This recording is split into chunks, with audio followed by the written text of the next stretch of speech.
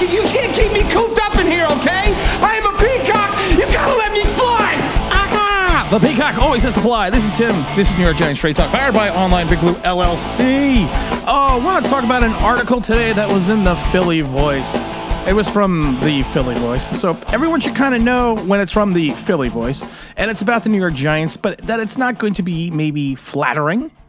But I wonder. I was wondering. I didn't read the article yet. And I was wondering, because I keep seeing it all over Twitter. So is it just divisional hate? Or is it maybe some unwanted truth that the Giant fan just doesn't want to talk about, just doesn't want to see? So the article was from June 27th. 10 reasons why the Giants will be a dumpster fire this season. So why don't we just take a quick look at this? I'm not gonna. It's pretty long, so I'm not gonna go through every point because some of these are multitudes of paragraphs. I got people pinging me all over the place here right now. Number one on the list, of course, the Giants hitched their wagon to Daniel Jones. And they go on to mention that the Giants have shared the worst record in the NFL at 22-59, with a point differential over that span of negative 530. And in 2021, they became a laughingstock and embarrassment to themselves, seemingly on a weekly basis. Well, okay, yeah, I mean that's not really undebatable. But it goes on to talk about, in the wake of Jones' seemingly promising 2022 season, Giants were faced with three decisions on his future. Let him walk, thus starting a quarterback for the players for the first time since 2016, franchise tag and pay him roughly $32.4, hitch their wagon to Jones. And they're saying that hitching the wagons to Jones is a bad idea because we're going to run it back with Daniel. And they go through some of the stats. I always say, you have a lot of Daniel Jones enthusiasts who use the next gen stats to prove everything about Daniel Jones, but they never act. They always just point out a number. They never talk about what's behind the number. They just say, this is the number. This is what it is. This is great. And then when you do a deep dive and look into the number, you see things. And one of the things that next gen stats that people like to avoid is Jones was the most conservative quarterback in the NFL. Intended average air yards was 6.3. We've talked about this. On average, his pass landed 2.8 yards short of the first down marker. We've talked about this. And this is just one of these stats that people don't want to talk about. The Giants were a dink and dunk offense. 100%. Are they going to be better this year if they have the opportunity to open up and air it out with Daniel Jones? We'll have to wait and see. But, I know I've said this a million times before. This is going to be a make or break season for Jones and a make or break season for the Giants. Number two, they have is Saquon is pissed. I don't disagree with this one. And if you take a look at it, and they broke down stats that I've talked about, that the Giants get out into an unexpected 7-2. Saquon Barkley is the big part of the reason. The Giants are putting mileage on him. He's carried the ball 198 times for 931 yards and 6 touchdowns through the first 9 games. He was on pace to go over 2,000 yards from scrimmage. And week 9, a lot of people forget about this. Barkley carried the ball 35 times for 152 yards. Yeah, he was the bell cow. We've talked about the fact that if you see what happens after Barkley's production goes down, because I believe the league adjusted, the Giants' record went down. So I don't think that I do agree. I don't think you should piss off the guy that is, technically one of your cornerstones of your offense.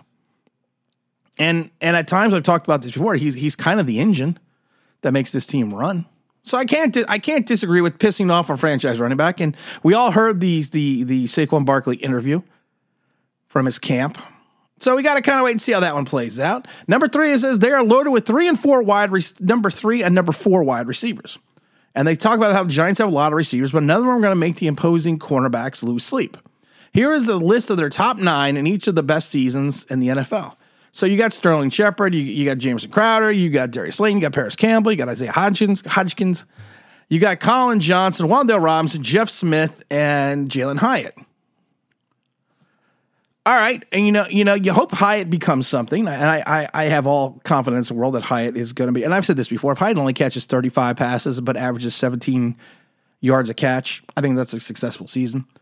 You hope Wan'Dale comes back. You hope Isaiah becomes something that he is, that fans hope he's going to be, and it doesn't just turn into a David Sills 2.0.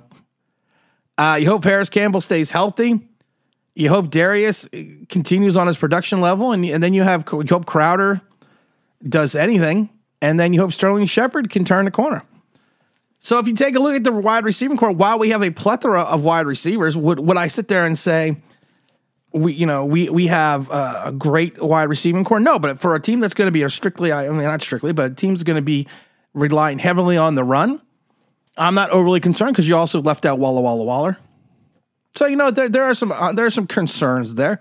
The other one, number 4, says the offensive line still stinks. They talk about Andrew Thomas, Ben Bredesen, John Michael Schmitz, Mark Glowinski, and Evan Neal. If you take a look at this line, the only solidified part of this line is the left tackle. I have all the faith and all the confidence in the world that Evan Neal is going to turn around. I have no confidence in our guard positions and Ben Bredesen or Glowinski. And I hope that I think John is going to struggle a little bit early on. So I think he's going to find the league to be a little bit faster, a little bit stronger. He's not going to be able to push around people that he was able to do that in college.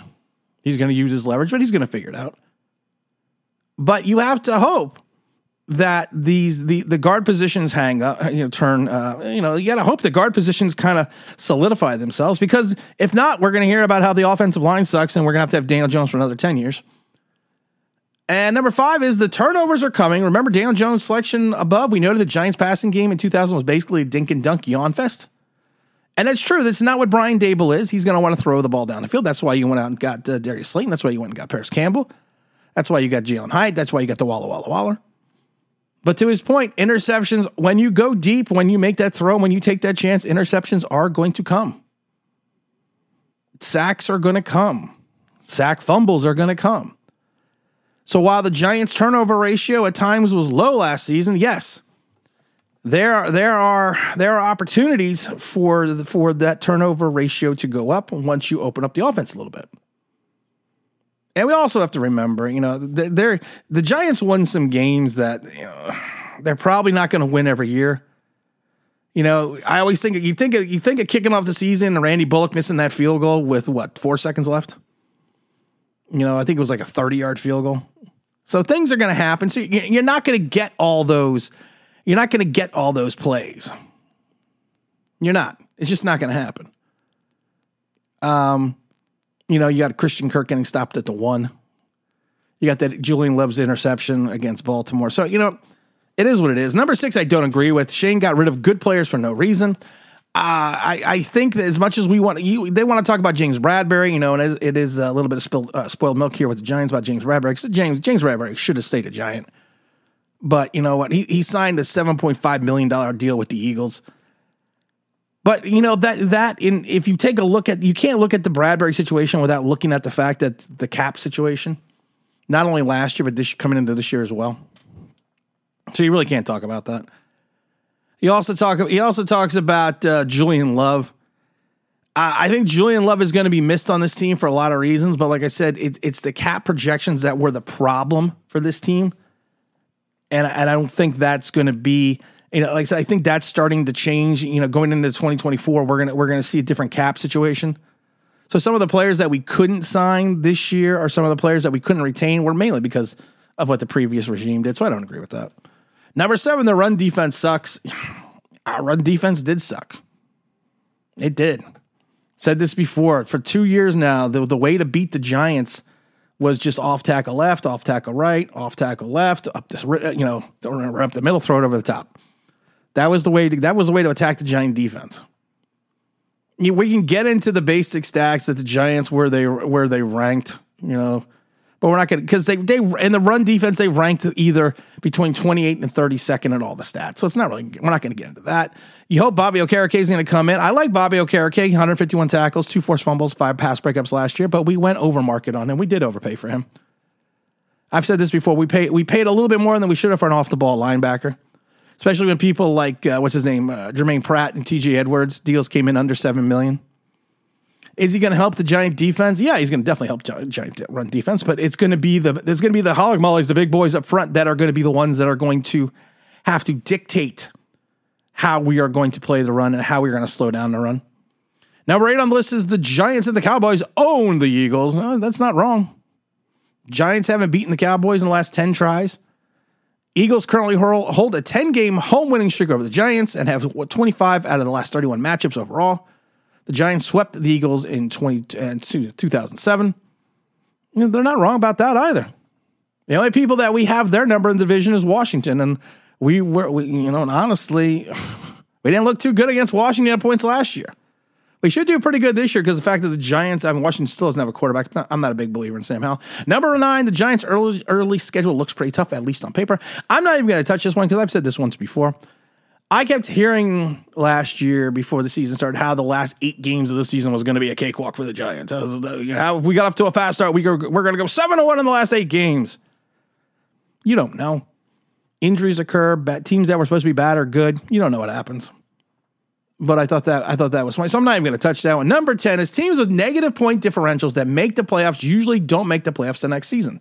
Here are the last 10 teams, not including 2022, that had negative point differentials and what the following seasons were. This I actually believe in, and I know everyone hates Skip Bayless, but Skip Bayless has brought this up numerous times. So the 2021 Steelers were negative 55. Next year they went 9-8 and make the playoffs. I'm not going to go through all these. But it's if you take a look at this statistically, this might lend a little bit more credence to the argument that if you have a negative point differential next year you don't make playoffs. Yeah, there are numerous teams that haven't. I always go back to the. It's crazy. I'm not gonna get totally into this, but this has been pointed out ad nauseam. But if you take a look at this, and you take away the Philly voice, and you step back, and you see that, hey, listen, there is some validity to the arguments on every one of these 10 points. You can point at it, you can counterpoint at it, but there is some validity. But football is a game you have to play every Sunday. Football is a game that is a week-to-week game. So you have no idea. No one has any idea what the 2023 Giants are going to do. Are we? Hell, what even they're going to look like right now because of the fact that we haven't gotten into the training camp. So I'm not saying this is divisional hate. I'm not saying this is unwanted truth. I'm just saying that this is a point of view who points out some valid points that could either be proven or disproven on the field in 2023. And that's where we got to look at this, and that's where we kind of going to go. And again, this is Tim with New York Giants Straight Talk. Don't forget to like. Don't forget to subscribe. Don't forget to ring that bell because you want to know why? That'd be awesome.